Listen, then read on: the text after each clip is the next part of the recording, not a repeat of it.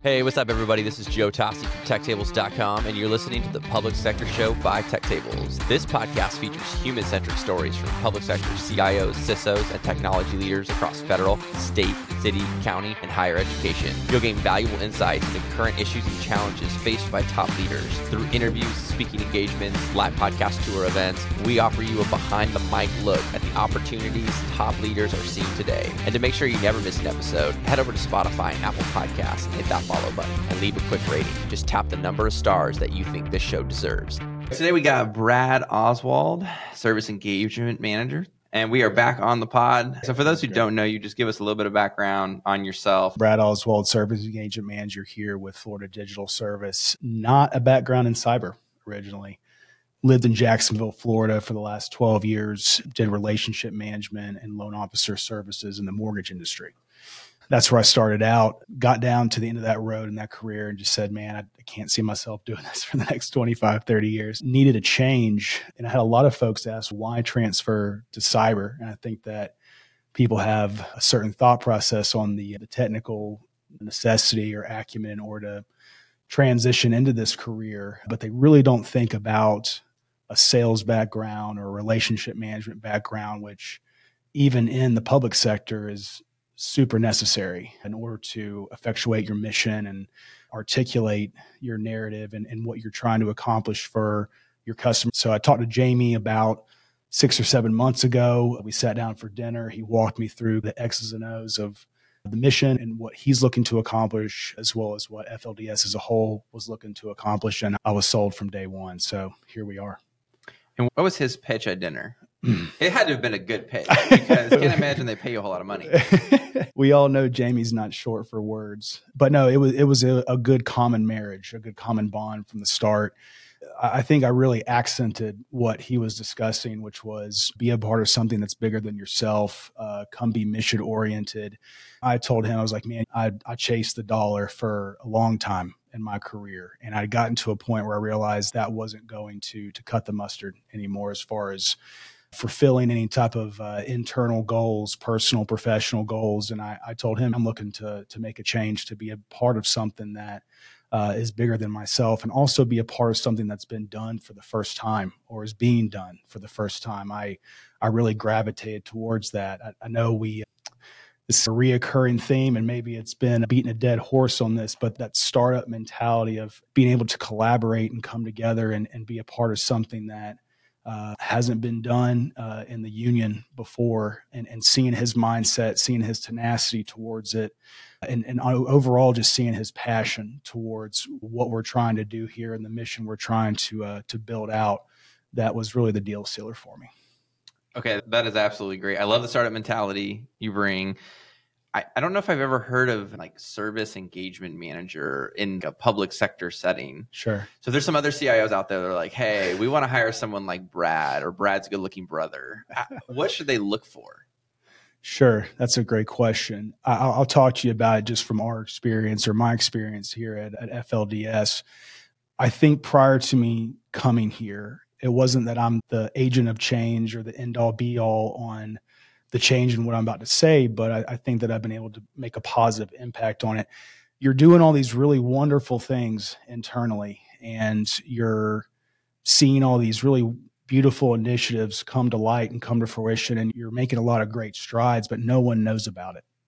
And no one's telling your customers or your clients or your partners. In this case, our partners are our local entities through our grant program, state agencies, and other entities around Florida. It's like you can do all the great things in the world internally and get all these things done. But if you're not communicating those things effectively, if you're not articulating that message and that mission to the people that you're trying to impact, you're just not going to have a good common bond, and you're not going to have that healthy trust and respect and partnership that you're looking for. So if I was to speak to a CIO, whether it be state or local, ISMs, whoever's doing the headhunting for a person like me, is just make sure that they're listen first, speak second type of mentality. Really try to identify the needs, the wants, the challenges, the pain points that the people that you're trying to serve, those things are being taken care of. And that word serve, I look at my position very much so as a servant mentality. to where it's not about us. It's not about FLDS looking better or our accomplishments or our accolades or our corporate ego. It's more so what can we do to make the experience for our partners better, for the people that we serve, and how can we do that effectively and get them on board and really to understand holistically what we're trying to do here. Yeah, no, that's really great. So the sales background and that piece of it, which ties in really well to the kind of listen first, speak second. Mm-hmm. Maybe talk about those traits, those sales skills, and how you're tactically using them in the office on a week-to-week basis. So I try to pass this down to the reps that report directly to me.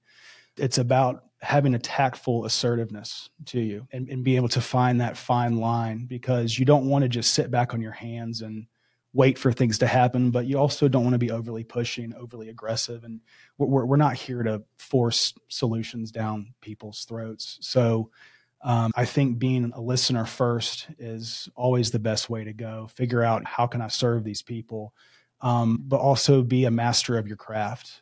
You really have to become relatively, for our position, I'm not saying that everyone on my team, myself included, is not high technical acumen, deep in the weeds into the solutions, but at least being able to listen and then set the proper expectations for the journey, to give them a roadmap and a game plan of, hey, you want this solution. That's great. This is how we're going to get that accomplished for you. And then throughout that journey of implementation and even afterwards, like once everything's done, to be able to maintain a healthy relationship with that CIO, that ISM, that state agency, that local entity that is going to need continuous support and servitude in perpetuity. So I really think the biggest thing is just having a lot of empathy, putting yourself in their shoes, trying to look through their lens to try to understand what is it that they really need and try to foster a good, thriving, trustly relationship. Yeah, no, I really like that a lot. Empathy is critical. And typically when I have folks on the podcast, I'll do like a podcast intro call. And a lot of guests will come on, they'll go, okay, what are we going to talk about? And I'm like, I don't know. I want to hear from you first. Yeah. Tell me a little bit more about yourself. So I kind of ask these open-ended questions, and then I'll start asking layering questions. And I did this with my daughter, it's always like a basic example, but I love it. And when she was younger, and anyone who has kids, they come home from school and you're like, hey, how was school? And my daughter Annabelle would go, good. And I'm like smiling because I'm like, okay, great. What does good mean? There was a playground. Awesome, cool. What did you do on the playground? There was a jungle gym and there was a couple balls. And okay, what did you end up doing? You're like, oh, actually, we ended up playing handball. And why do you like handball? Like handball, the ball is red. I don't know. Like she would just make up stuff, and I'm like, This is so funny. And so with adults, it was the same thing of asking these questions and just trying to learn from the folks, which then is funny because on the podcast, that's all I do. It's just ask questions, poke around at some stuff that I think is like cool. We'll highlight that, which I feel like is very similar in trying to get buy-in, because you're trying to learn from whoever you're trying to, whether that's any kind of bill you're trying to get passed or any like kind of next step in mission or trying to get something over the line with the vendor. It starts with listening, empathy, understanding the problem, and just really getting into their mindset. So I really like that a lot. And then having I love this, healthy relationships. I think I'm a big Jocko fan. And yeah, so if you don't have the relationship, none of that other stuff's even going to matter. Not at all. Not even a little bit. And in my prior career, you see all different types of salesmen and saleswomen and relationship managers, and the ones that just go in and try to storm the castle and push their initiative and ram it down your throat and win at all costs kind of mentality. Like that's not how you build a relationship in your personal life. I always say you would never ask someone to get married on the first date. Most of the time. Yeah. It's the same thing. You have to be able to look through the lens of the long game. What's the actual mission? What are you trying to accomplish? Are you trying to boost your own numbers or adoption metrics and all those things? And yes, those things are important. We want to see those things go up because it just shows a healthier information security and cybersecurity state for the state of Florida. But the real foundational tenet of that is to build these very healthy long-term relationships And I think that can go for your personal life and your professional life. I think taking a lot of those character traits and morals and ethics from my personal life and just directly translating that into my professional career, as from a professional standpoint, my career standpoint, has helped me a ton. And I see a change. I really have seen a change ever since I got here, and my co-manager, Kristen Hallowell, got here. I see a change in our team. I see a change in our culture here, and just our mentality is like, how do we truly effectuate partnership instead of, hey, we have these solutions, we've procured these things for you, why don't you want them? And taking this very standoffish kind of posture of, well, why don't they want these things? Have you ever asked them why? Have you ever sat down and tried to get to the core of the onion of what do they really want? Do they want these things? Do they want more? Do they different? Once we start answering those questions, we could then go out and deliver on those solutions and start to provide real concrete solutions for our partners. I love that. Scorecarding. Maybe just talk about the difference between the beginning, you're chasing the almighty dollar early on. That's a different scorecard. Very much. To the scorecard now. Are you able to highlight the new scorecard for folks who, or I guess it would be CIOs who are looking for a service engagement manager? How do you get measured? What does that look like? Yeah, there's a delicate balance to that too, because when you talk about scorecarding and metrics and things of that nature, you're looking at quantitative measures, right? The qualitative is harder to measure. The relationship management and how that benefit comes to fruition is harder to measure, and it's definitely hard to measure in the short term, right? Because a lot of these relationship pieces and a lot of this growth that we're trying to see, it's going to take time. Just like any other relationship, trust is built over time, and dedication and commitment and discipline to that relationship. So I do see that there is a direct correlation to that. But I think I see us, as far as a scorecarding standpoint, seeing some of that progression. I really feel that in this next fiscal quarter or two, you'll start to see some of those bonds and those relationships coming to fruition on the scorecard. Yeah, when I was in sales and you're just trying to sell this widget or close this many loans or do whatever, it's very cut and dry, right? Yeah. Hit this number and hit this goal, and then we'll move on to the next month. And it was very wash, rinse, repeat every single month. You have these monthly goals and you're like, well, everything is pretty standard, right? Yeah. Like, just go in, get it done, make the sale, move on, make the sale, move on. This is way different. Yeah. Way different. How can I put this? It's not a sale.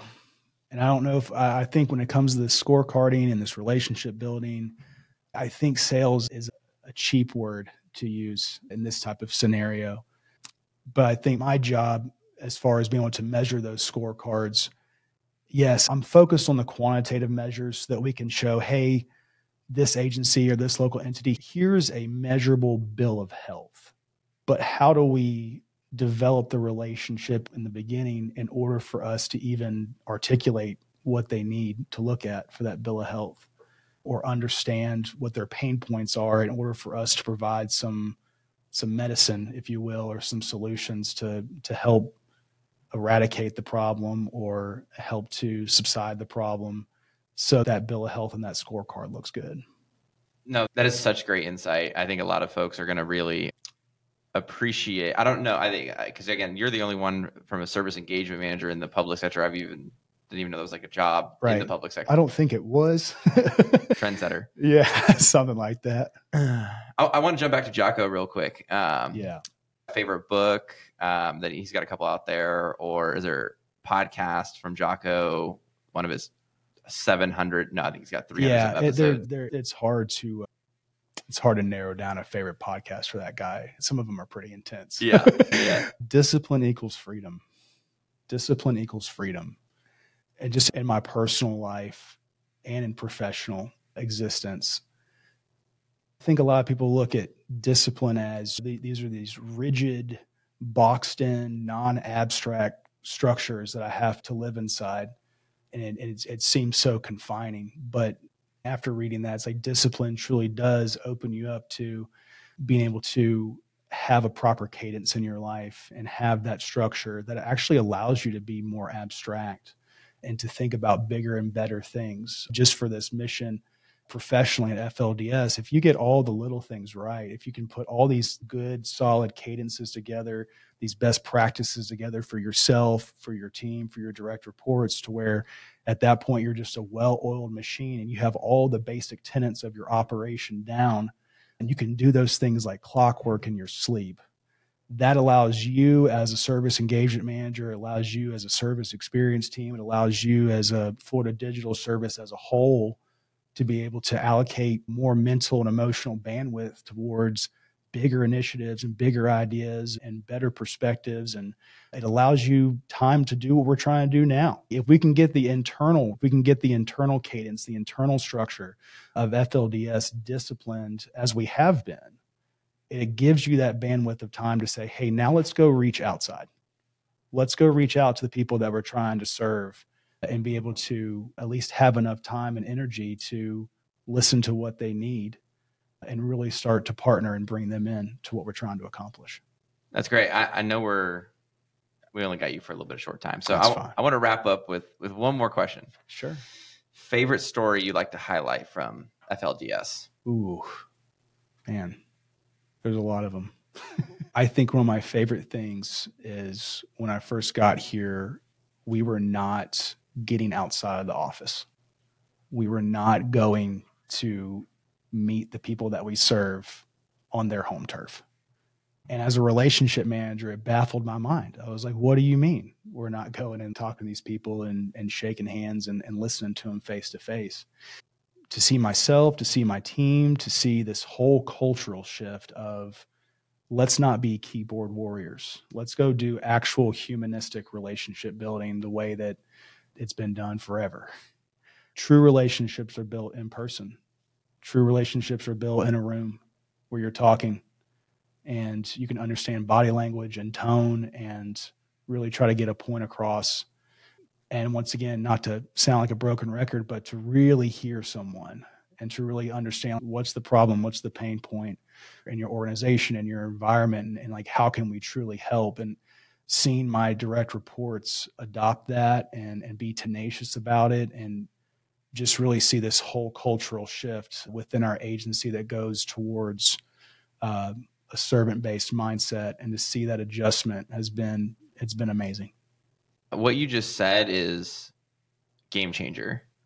Yes. Like, I don't want anyone on the podcast to miss that. Getting out of the office is the definition of empathy.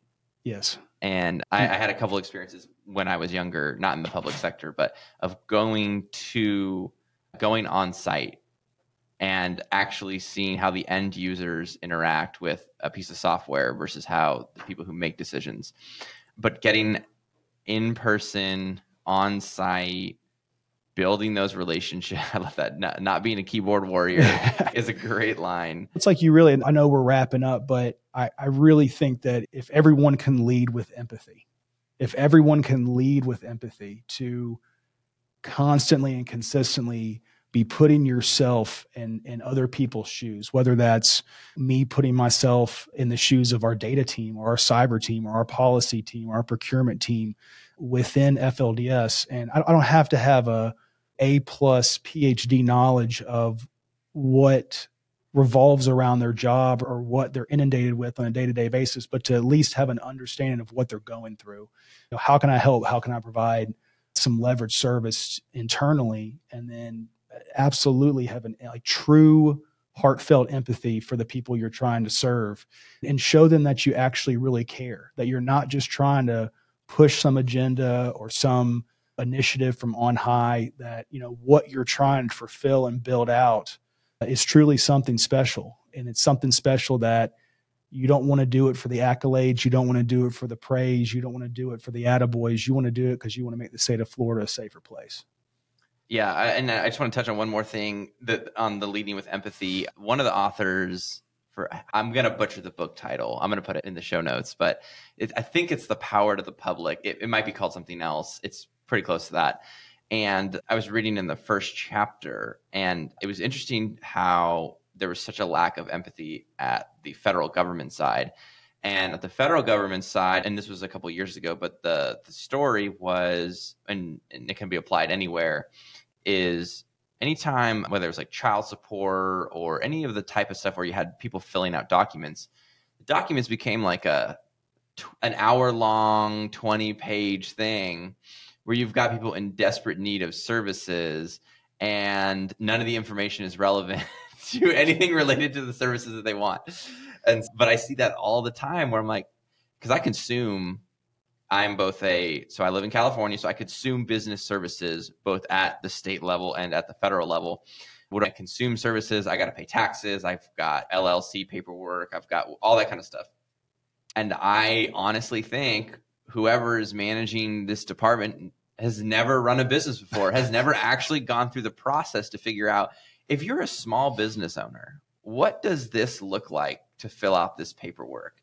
Right. And more folks have got to get out of the office, leading with empathy, figuring out the pain points, and saying, hey, if I was a single mom, hey, if I was a single dad, if I was a resident in Florida who does not have cell service because a hurricane just rolled through, what does that look like for them? Oh, no cell service, there's no internet, there's no banks, right? There's nothing. That empathy is just like so critical. I know we got to go. I loved having you on. Is there anything else that you would want to touch on before we jump? Yeah. I think on top of the empathy piece is, especially internally, the bigger constructs of working in public sector, dropping the ego and being able to look at what you're doing wrong or what needs to be fixed. I see a lot of that here, just a very openness and willingness to say, hey, we're always in room for improvement, but we don't want to improve just to look better. We want to improve in order to serve better. I really love what we're doing here, truly. The many missions that we're trying to accomplish in tandem, this has been such a wonderful ride thus far. We get a lot of things right. We have a lot of room for improvement, just like every entity does.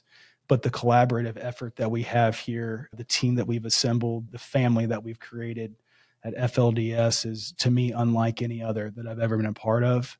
To be a part of something that's bigger than myself, and then most importantly, being a part of something that serves my home state of Florida and the citizens thereof has just been such a joyous ride thus far, and I couldn't be happier to be a part of it. I love it. Dropping the ego, another big Jocko lesson, although that definitely predates Jocko. Yeah. But yeah, no, I love it. Yeah, man. Typically I'll talk a lot about, because I coach high school basketball, getting these 12 kids to drop their egos. And everyone's fighting for playing time. Of course. And the parents have the biggest egos. Yep. So I've been chewed out several times. I used to coach middle school football when I was in my 20s. I coached for 3 or 4 years, and you figure that out really quick. It's not the kids that are the problem. Yeah. Yeah, I understand. Shaping the kids is super fun. The parents is a whole nother level. Yeah, and I love the collaborative effort that you mentioned, and I love what you said about the family at Florida Digital Services. And I'm really glad that I was able to come out here and meet the team. And it's been a fun 2 days. Yeah. So if you ever come back, man, if you're in the neighborhood, just let me know. We'll come sit down again. Yeah, awesome. We'll make it happen, man. Yeah. No, I appreciate your time today. This has been great. Yeah, awesome. Thank you for coming on the pod. Yes, sir. Absolutely. Thank you. We got to get a photo before you go. Oh, wait. Did she do the clap? I was waiting for that. Hey, what's up, everybody? This is Joe Tossi from TechTables.com, and you're listening to the Public Sector Show by Tech Tables. This podcast features human-centric stories from public sector CIOs, CISOs, and technology leaders across federal, state, city, county, and higher education. You'll gain valuable insights into current issues and challenges faced by top leaders. Through interviews, speaking engagements, live podcast tour events, we offer you a behind-the-mic look at the opportunities top leaders are seeing today. And to make sure you never miss an episode, head over to Spotify and Apple Podcasts and hit that follow button and leave a quick rating. Just tap the number of stars that you think this show deserves.